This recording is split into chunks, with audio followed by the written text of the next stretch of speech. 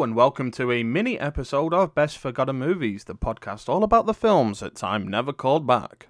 I'm Gareth Green, your lonely host for today's episode, as Andrew is away gallivanting across Europe. God only knows what STDs he will bring back.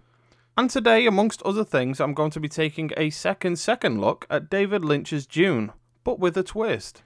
This time I'm watching the edited for TV 3-hour cut of the film, or as much of it as I can stomach. If you can remember our Dune episode, we reluctantly judged David Lynch's version of the film to be best forgotten.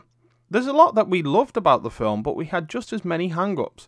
You'll also recall that I reserved ultimate judgment until I had seen the 3-hour-long version of the film.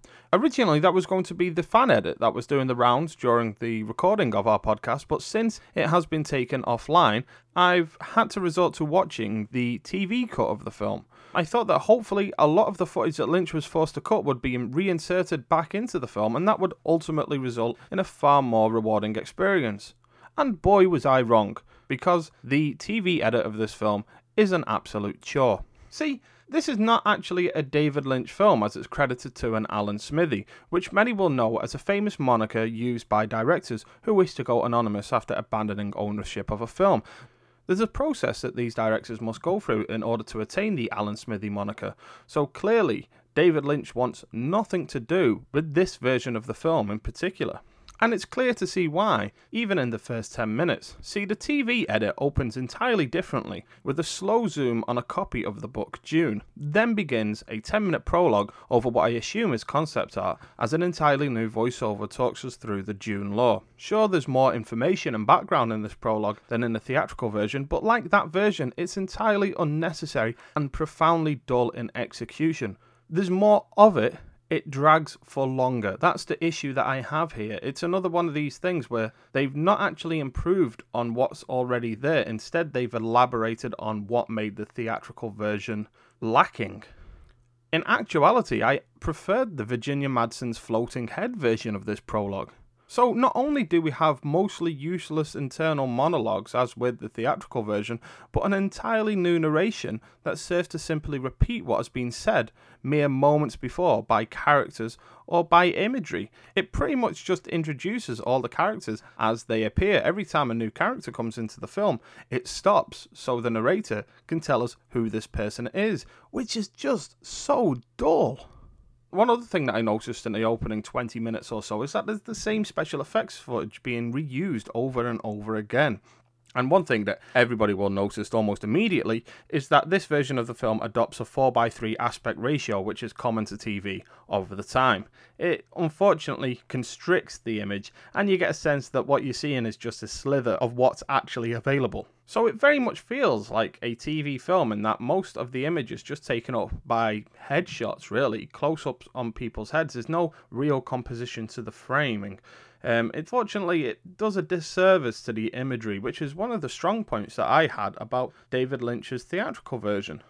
These are issues that I never had with the theatrical version of the film. I think the TV edit actually managed to strangle out a lot of what I loved about the film. There are brief moments when the new footage works, especially as we see more of the Atreides Empire, and we get even a glimpse of what their music sounds like and what their culture is, and we also get into the Fremen culture as well and its working ways. But this new edit mostly serves to further elaborate on the same problems I had with the theatrical version. Mainly, its goals simply seem to be to over-explain every single detail and character in the dullest way possible. That is with ham-fisted narration and repetitive over-expository dialogue. It seems to think that by hammering home every single point as many times as it possibly can, it will make for a more rewarding experience, and that is simply wrong. So, I would say that the TV edit of Dune is certainly a film that you can skip. In fact, I'd say stick with the theatrical version. There's more to love about the theatrical version. Sure, there are glimpses in the TV edit of a better film. You do see more of this world and more of the action taking place, but the presentation and the execution of all of this footage is purely wrong, and we are still waiting for that director's cut that we sorely need. So I'm going to judge this definitely best forgotten, whereas the previous Dune, the theatrical cut of the film, came with an asterisk. It was a very reluctant thing that we had to do because actually there was a lot that both me and Andy liked about the theatrical cut of Dune. I will say that the TV edit can be skipped entirely.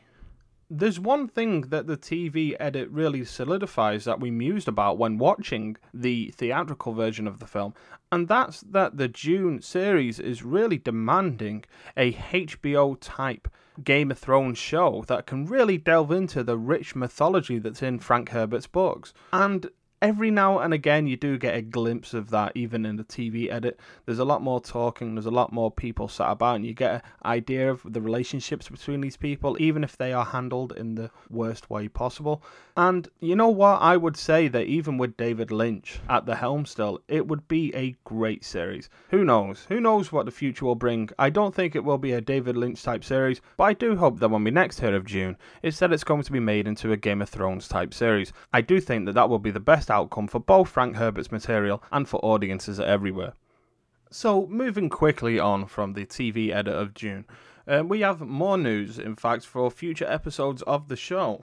See, in preparation for James Bond's next adventure in Spectre, Andy and I will be taking part in a James Bond marathon. So over a 3-day period, we will watch every available James Bond film, including the unofficial ones, so that means Never Say Never Again and the Casino Royale that nobody's actually seen, which actually leaves us with very little time to sleep, eat and shower. So personal hygiene will be taking a hit on this one, folks. It's going to be a very smelly room when we're done with it. The event will be live tweeted on our Twitter page at B4Movies, and you can bet your ass that it will be covered in a future episode.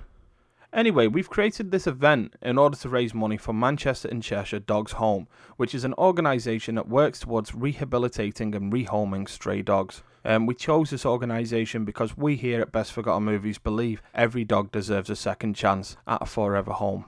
And no donation is too small, so please contribute whatever you can. Even by just spreading awareness of this charity event, you can help us a great deal. You will find the charity page at www.justgiving.com/James Bondathon. That's www.justgiving.com/James Bondathon. You can also find a link to that on our Facebook and Twitter pages. Like I say, donate whatever you can if you are able to donate. It's towards a great cause, and even just a retweet or a reshare, that will do us greatly.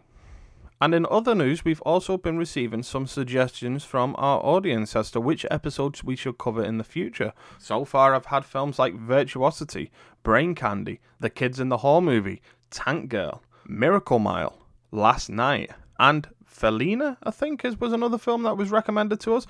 These are all great films, most of them of which I would definitely regard as being forgotten, and we are certainly going to get round to covering a few of them, so we actually really can't wait for that. So please do keep your suggestions going, keep them coming in, because we've got plenty of time for this shit, people. We can do this all day. So anyway, I think that's all we have time for this week's episode of Best Forgotten Movies. Be sure to like, share and subscribe, and remember you can also find us on Facebook and Twitter at B4Movies. So please do get in touch with your suggestions for possible episodes, as you have no excuse not to. And join us next week when Andy and I will be bringing our umbrellas to our viewing of Ridley Scott's Black Rain. But for now, it's bye from myself, and bye from Andy, whose spirit I am channeling, which means he must be dead as Bruce Willis. God rest his soul. So it's business by usual next week, and thanks for listening.